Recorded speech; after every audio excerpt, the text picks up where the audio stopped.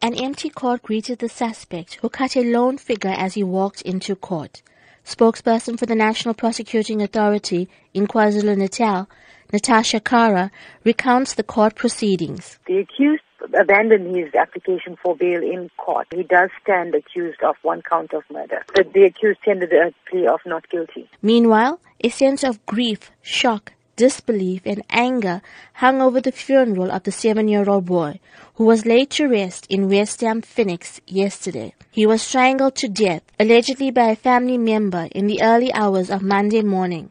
The boy cannot be named to protect the identity of his 4-year-old sister, who was with him at the time of the death. The child's maternal uncle, Lenny Mudley, says the entire family is in mourning and unable to express their grief at the tragic death. It was too sorrowful to even explain. For a 7-year-old child, a different case if a baby was sick, knowing that he's going to pass away, it's fine. But for a baby's life to be taken away. Mudley shares memories of the love and bond he had with his nephew. Oh, he was excited for this weekend. We were going to go and get Nando's. Every time his mom tells Leniana is coming, he's excited because I always take them everywhere. Wherever they want to go, I take them. To the beach, pool. The suspect's brother, Raveen Kuber, says he is unable to accept the tragedy his family is going through. He says if his brother is guilty, he should serve his time. Still can't get over this. Still can't get over it. What I feel, he must serve his time for what he has done as a brother.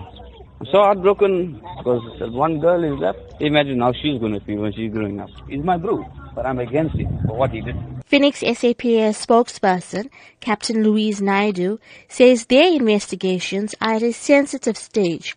She explains how police made the arrest.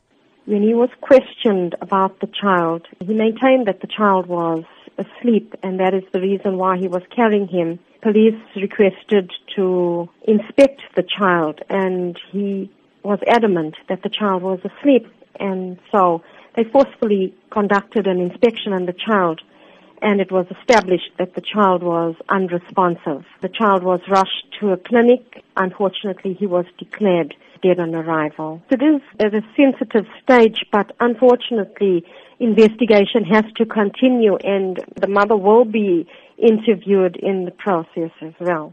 Meanwhile, clinical psychologist Dr. Sharona Rawat says there will certainly be long-term implications for the 4-year-old girl who allegedly witnessed the incident. Sometimes it may not show up initially, but over time it can show up. And basically you're looking at behavior changes, you're looking at problems with trust. Children of that age, they often feel that they are responsible for what happens in their lives. They feel that they have a hand in it. So you're looking at guilt. To see a loved one kill another loved one goes against everything that we know as human beings. Her sense of safety, I would say, is completely shattered. The case has been postponed until the 8th of June, pending further investigation. For Newsbreak, I'm Rachel Vadi.